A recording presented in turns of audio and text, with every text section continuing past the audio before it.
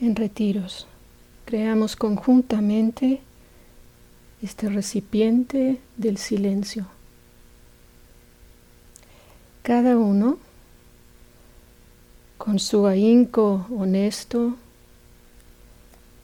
cariñoso y sabio, agregamos un elemento único que se suma a una cualidad comunitaria. Este silencio que co-creamos se convierte al pasar los días más y más palpable y nos va apoyando en el proceso de refinar más y más la quietud interna y esto que nos va liberando de las ataduras o enredos de los que hablaba Rebecca. El teólogo Paul Knitter escribe que el regalo más grande que el budismo le ha dado al mundo es el silencio. Hay un pasaje muy bello en el poema Pido silencio de Pablo Neruda que quiero compartir con ustedes. Porque pido silencio, no crean que voy a morirme. Me pasa todo lo contrario. Sucede que voy a vivirme. Sucede que soy y que sigo. No será pues sino que adentro de mí crecerán cereales, primero los granos que rompen la tierra para ver la luz. Pero la madre tierra es oscura, y dentro de mí soy oscuro. Soy como un pozo en cuyas aguas la noche deja sus estrellas y sigue sola por el campo. Déjenme solo con el día, pido permiso para nacer.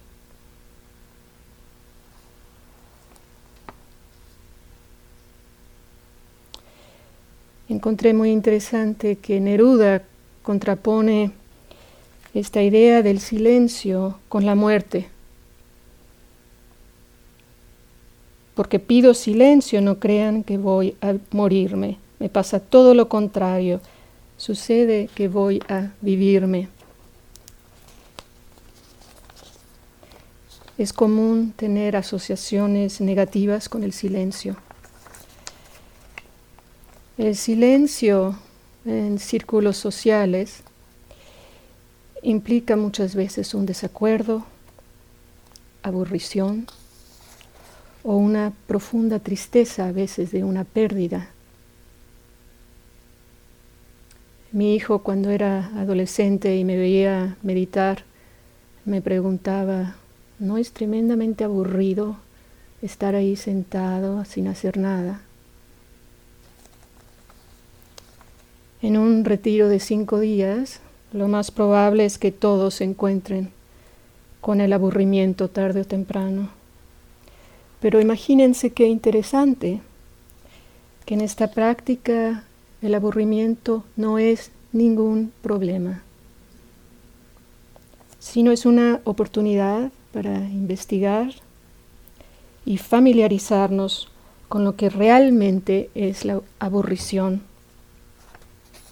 Lo hacemos con gran curiosidad. Podemos preguntarnos si la sentimos en el cuerpo.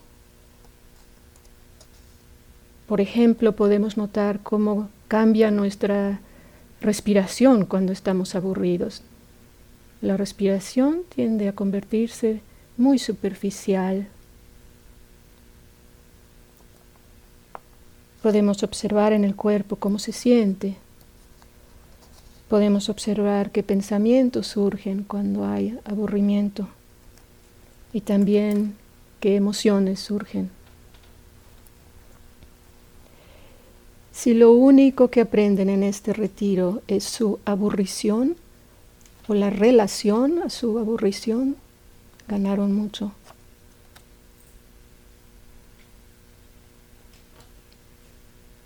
Porque nunca más le van a temer a la aburrición, ni tampoco los medios comerciales van a poder aprovecharse de esta debilidad de tenerle miedo a la aburrición.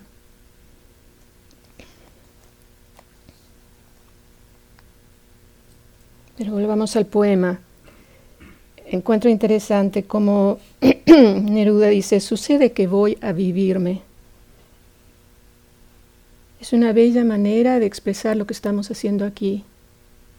Y también encuentro muy interesante que Neruda no dice, sucede que voy a vivir. Lo hacen reflexivo, vivirme. Entonces, ¿qué quiere decir cuando dice a vivirme? Es cultivar esta intimidad con nosotros, que es un concepto radicalmente nuevo para los que empiezan a meditar.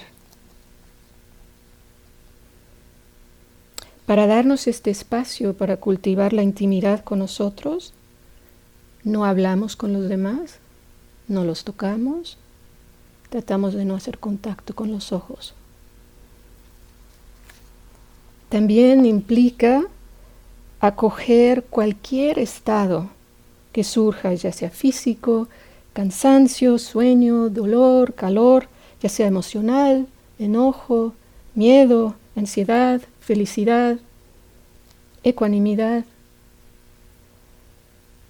Una parte esencial de sucede que voy a vivirme es acoger lo que surge sin compararnos con los demás, sin juzgar, sino más bien dándole una atención cariñosa.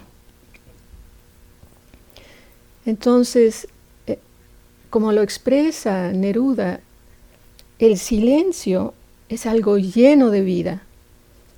Es una manera de estar presentes a nuestra experiencia. Neruda describe este viaje interno de intimidad con nosotros mismos como algo muy fecundo.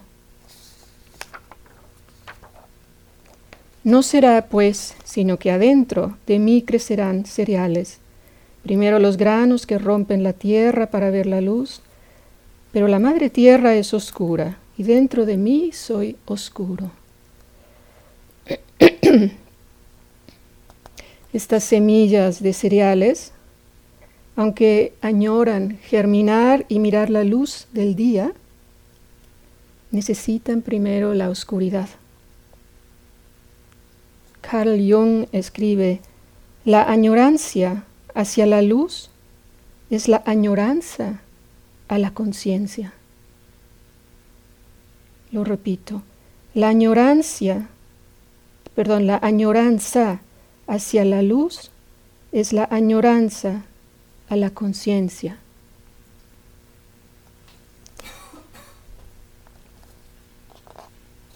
En retiros nos adentramos en esta oscuridad interna. Los retiros son oportunidades ideales para hacer esto. Y por lo tanto, como les dije a algunos de ustedes en los grupos ahora, no se asombren si de repente surge el temor. Es una parte natural. Antier, cuando nos reunimos en círculo abajo para darles la bienvenida, pensé, este círculo nos recuerda que todos emprendemos este viaje juntos. Nos estamos apoyando mutuamente, pero también nos estamos dando el espacio necesario para que cada uno lleve a cabo esta exploración. Imagínense que este círculo que hicimos abajo, el centro estaba vacío. Y el vacío es lo que nos vamos a imaginar, que está lleno de amor bondadoso y compasión que cada uno estamos aportando.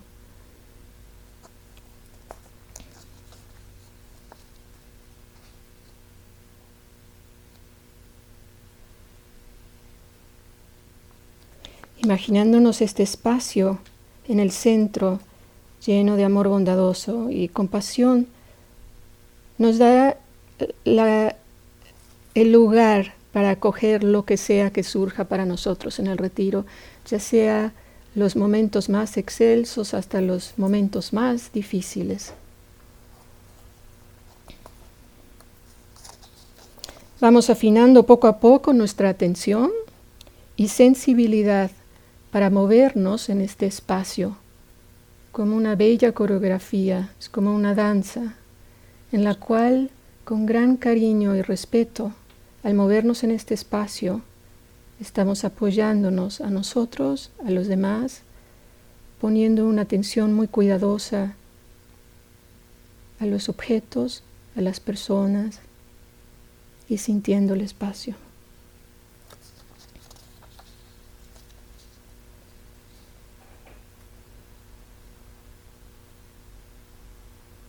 Hay dos cualidades esenciales para apoyarnos mutuamente en este viaje. Y estas son el amor bondadoso o metta y la compasión o karuna en Pali. Algunos de ustedes ya saben que estas dos cualidades son las dos primeras cualidades de 4 bellas cualidades que se le llaman las 4 Brahma Viharas o las 4 moradas divinas. Estas 4 son entonces amor bondadoso, que vamos a ver un poquito de qué se trata, la compasión y también la felicidad compartida. Este término salió ahora en uno de nuestros grupos, al querer compartir el gozo de alguien que había tenido una bella revelación en su práctica. Este es mudita, es un lindo concepto. Cuando cultivamos mudita, nos damos cuenta que no hay escasez de felicidad, porque siempre hay una razón por la cual podemos alegrarnos por la buena fortuna de otra persona. Y la cuarta es ecuanimidad o upekkha. También un concepto interesante que lo vamos refinando poco a poco, estando muy conscientes a diferenciarlo de no caer en lo que es el desinterés. No me importa la distancia, que puede confundirse a veces con la ecuanimidad.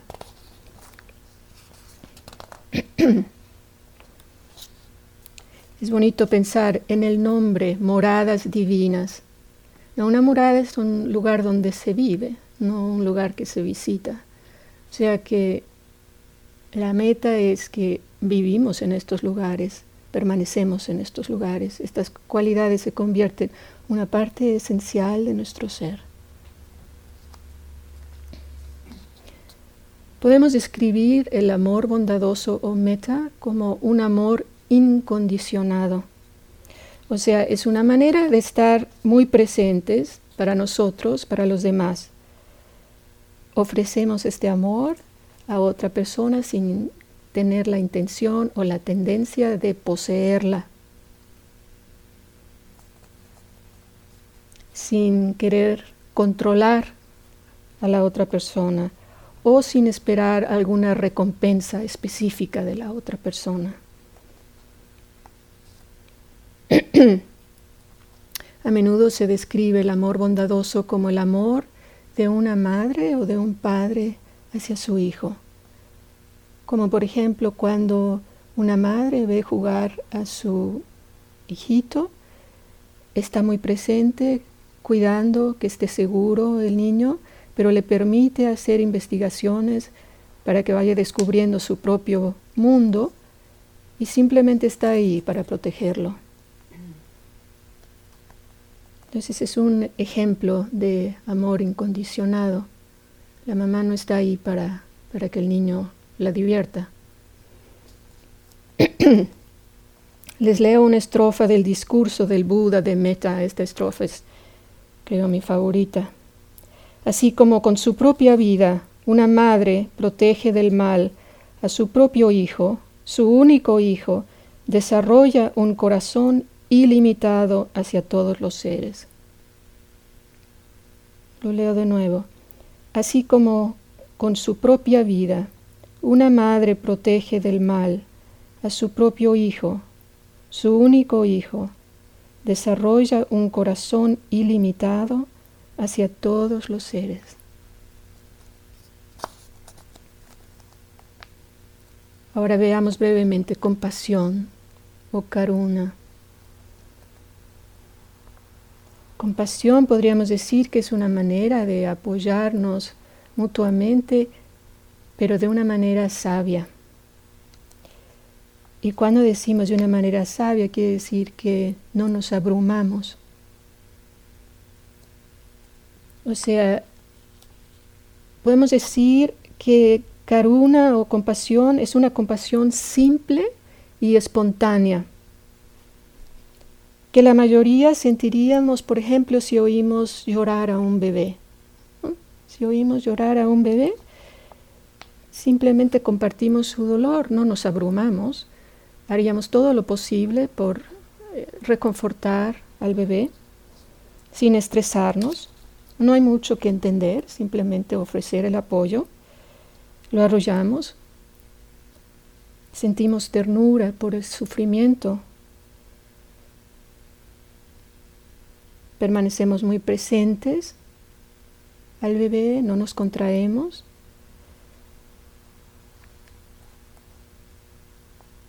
Sentimos ternura también, porque este es un ser indefenso.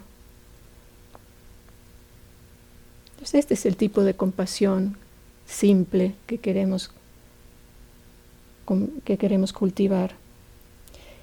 Y la idea es de tomar esta compasión simple como un punto de referencia.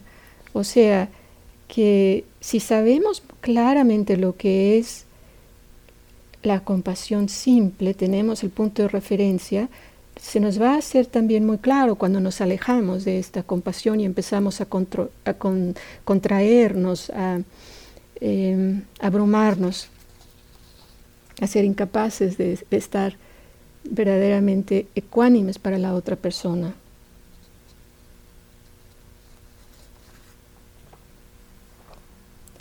Veamos brevemente cómo cultivamos estas dos cualidades en el cuerpo.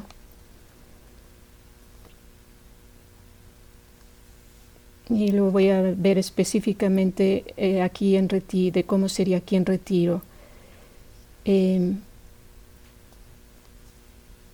Hablar sobre metta y compasión en segundo día de un retiro es muy lógico, porque estamos en una etapa en que el cuerpo se siente muy adolorido, sentimos casi que hasta el pelo nos duele.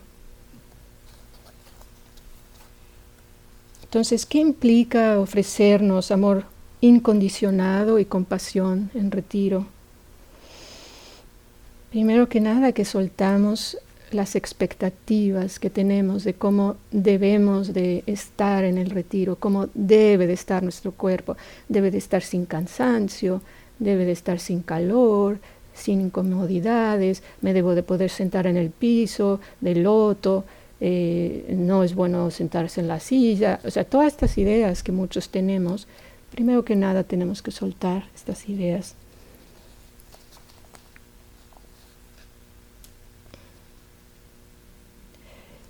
Con compasión tomamos nota que le estamos pidiendo al cuerpo algo bastante retador, ¿no? Después de una vida ajetreada, le vamos a pedir que se esté quieto en una pose muy específica, sin remolinearse, y esto sesión tras sesión tras sesión, un día tras otro. Es mucho pedirle al cuerpo.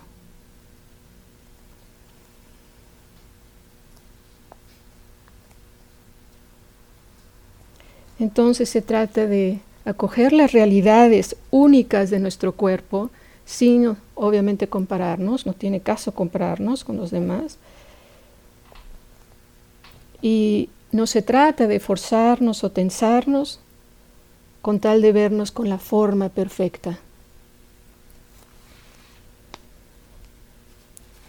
Como le he mencionado a algunos de ustedes, si alguno de ustedes padece de dolores de espalda, lo sabio es tal vez a veces hacer la meditación acostados.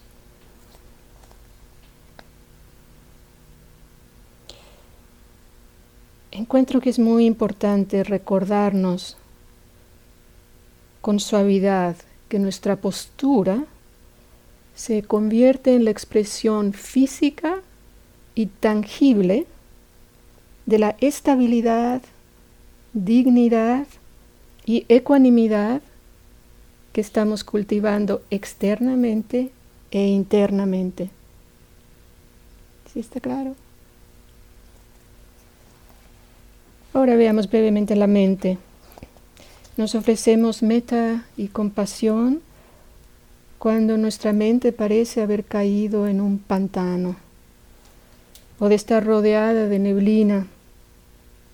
Nos ofrecemos metta y compasión cuando nuestra mente brinca como un changuito de un árbol al otro. Nos ofrecemos metta y compasión cuando no logramos soltar esos recuerdos llenos de tristeza que vuelven una vez y otra vez. Nos ofrecemos metta y compasión cuando nuestra mente se echa un clavado al mar de las fantasías. Hace 3 semanas estuve aquí participando en un retiro donde fui entrenada por mi maestro Gil Fransdal. Y cada noche teníamos una sesión de preguntas donde los participantes podían escribir preguntas. Por lo tanto, no era necesario poner su nombre, podían preguntar de una manera un poquito más anónima. Y quería compartirles una pregunta que hizo alguien. La traduje palabra por palabra. ¿Por qué es que en retiros se dan tantas fantasías persistentes, especialmente de tipo romántico? Yo he tenido fantasías en mi vida cotidiana, pero nunca tan elaboradas como lo son en retiros. En retiros, estas fantasías incluyen varias maneras primorosas de conocer a alguien. Proceden al romance, sexo, rompimientos, reconciliación, a la adquisición de varias mascotas, hasta que la persona con la cual estoy fantaseando muere prematuramente. Esto último para que quepa la historia completa antes de que suene la campana.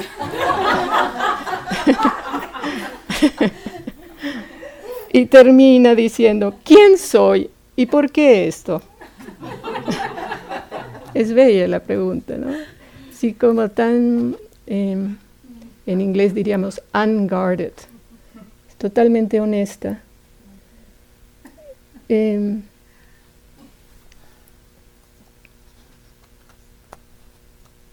Entonces podemos traer esta compasión y metta cuando vemos que verdaderamente la mente no la logramos aplacar en una sesión de meditación. Hay veces que es simplemente imposible.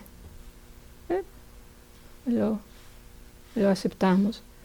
Aceptamos también con metta y compasión que logramos concentración tal vez por 5 segundos, por 30 segundos. Y 7 horas de bla, bla, bla, bla, bla, bla, bla de la mente. No podemos dejar el cultivo de metta y compasión al azar, sino que necesitamos establecer la intención de cultivarla en la meditación. No, empezamos ayer con las frases de metta. Encuentro que en general en nuestra cultura se nos da con gran facilidad, lo cual me da un enorme gusto. Pero no es necesariamente el caso para muchas personas. Para algunos al principio les parece muy artificial, hasta mecánico decir estas frases. Y si este es el caso para alguno de ustedes, no se preocupen. La idea es que las repetimos con paciencia hasta que llega un momento que de repente hay reverberancia con esto que estamos repitiendo en la mente y algo dentro de nosotros. Se convierte en una parte nuestra.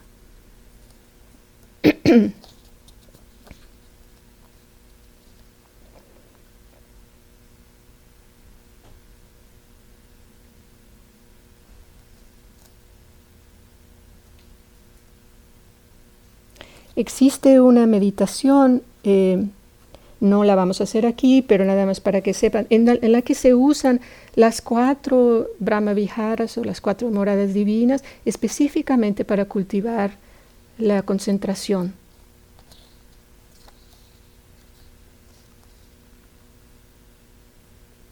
una parte esencial de practicar metta y compasión es el estar dispuestos a acoger nuestras debilidades o nuestro lado oscuro, que rara vez aceptamos como nuestro. Quiero contarles una historia irlandesa que cuenta Joseph Campbell sobre un rey y sus 5 hijos. Los 5 hijos andaban felizmente de casa con Z, en el bosque. Se alejaron del palacio y se perdieron. Cuando se dieron cuenta que ya empezaba a anochecer, empezaron a buscar, pasó el tiempo. La primera necesidad que se les mostró fue que tenía muchísima sed. Entonces, el primer hijo dijo: yo voy a buscar un pozo a ver si puedo encontrar agua, y si encuentro les vengo a avisar. Este hijo mayor caminó por valles y montañas por un buen tiempo hasta que por fin encontró un pozo. Al acercarse al pozo se horrorizó porque junto al pozo miró una mujer encorvada, con facciones deformadas, sucia y maloliente. El joven le preguntó si cuidaba el pozo y ella le dijo que sí.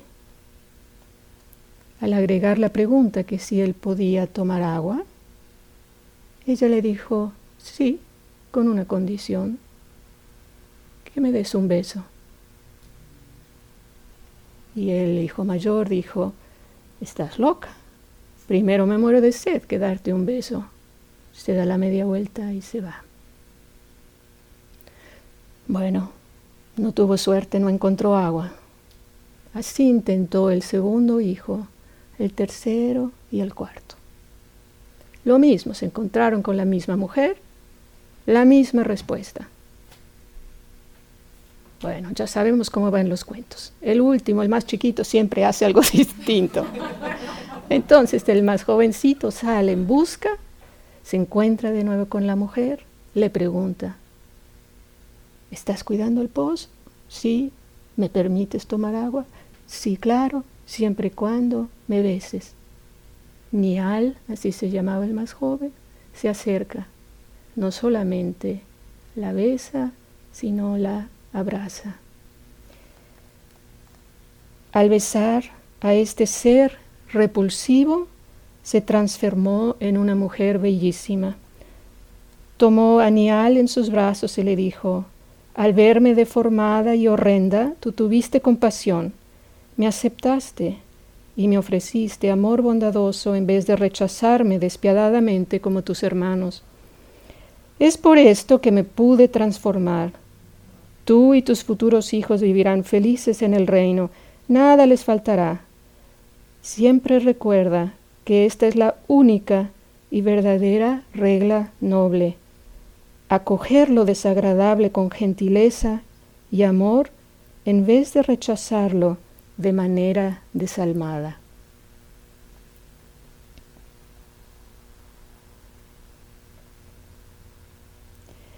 Este ser horrendo que se encuentra cada uno de los jóvenes, lo tenemos adentro de nosotros, cada uno. Es lo que Carl Jung le llama la sombra. Es nuestro lado oscuro que contiene nuestros celos, nuestra envidia, nuestra vanidad. Es interesante notar que los hermanos de Nial no fueron castigados por ser desalmados, simplemente permanecen sedientos. Al no ofrecer amor a su lado oscuro, no lo logran transformar.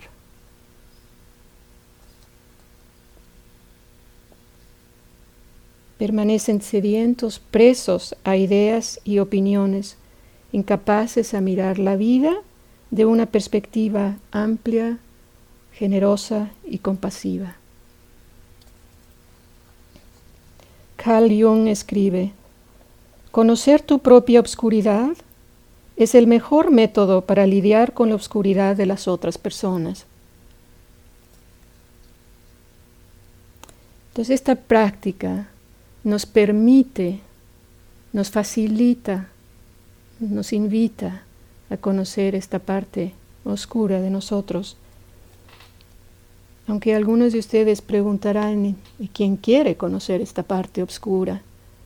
Es natural preguntarse esto, pero yo creo que si pensaran así no estarían aquí.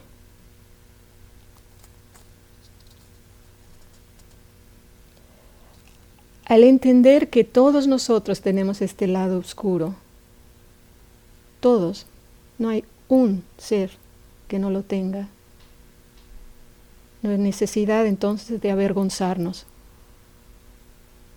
No tenemos que taparlo, no tenemos que esconderlo.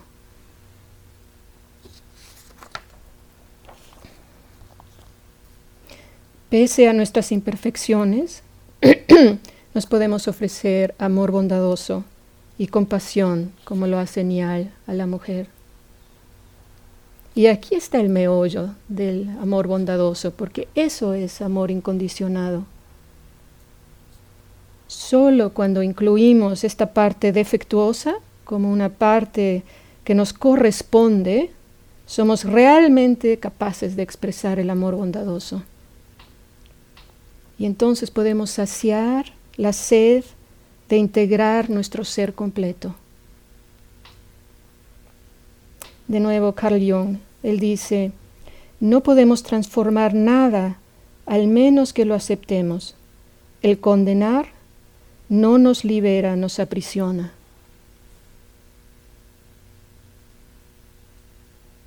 Tomemos un momento para pensar, podemos cerrar los ojos.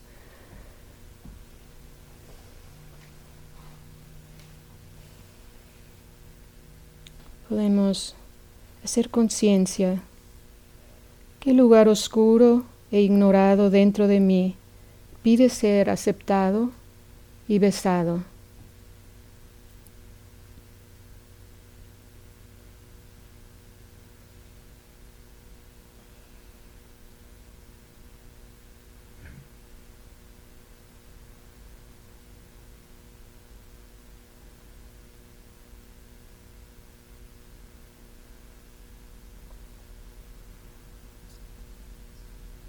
¿Y cómo puedo ofrecerle amor bondadoso y compasión en este retiro?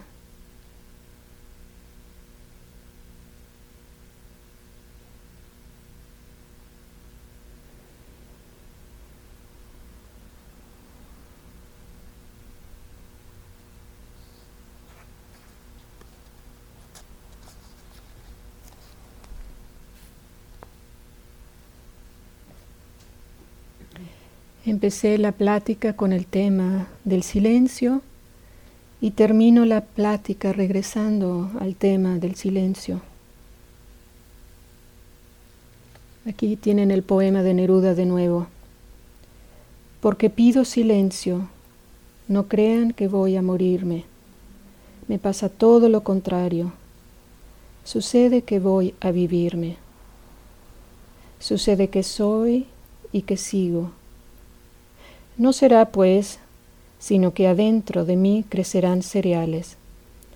Primero los granos que rompen la tierra para ver la luz, pero la madre tierra es oscura y dentro de mí soy oscuro. Soy como un pozo en cuyas aguas la noche deja sus estrellas y sigue sola por el campo. Déjenme solo con el día.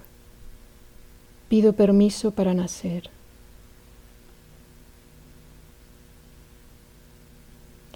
Neruda reconoce la recompensa de las investigaciones que cada uno lleva a cabo en sus interiores. Dentro de mí soy oscuro, soy como un pozo en cuyas aguas la noche deja sus estrellas y sigue sola por el campo. encuentro estos versos bellos y descriptivos de la experiencia meditativa. Al ahondar en la quietud de nuestra mente-corazón, nos adentramos a veces en un lugar oscuro, pero también profundo. El poema nos comunica que las estrellas son el regalo de la noche. Probablemente en estos días todos han experimentado la noche, pero también las estrellas. Las estrellas serán distintas para cada uno. Estén atentos cómo cambian de momento a momento. Y momentos incómodos y difíciles, cuando menos nos damos cuenta, se tornan en momentos que nos inspiran y nos alientan a seguir.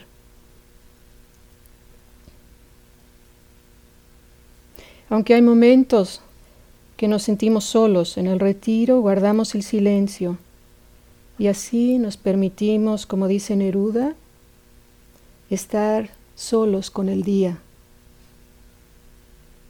Déjenme solo con el día, pido permiso para nacer. Aquí se nos da permiso para nacer. Envueltos en el silencio que co-creamos, damos a luz, con amor bondadoso y compasión, todo nuestro ser, incluyendo aquellas partes que hemos ignorado y rechazado por tanto tiempo. Tomamos un momentito para estar en silencio.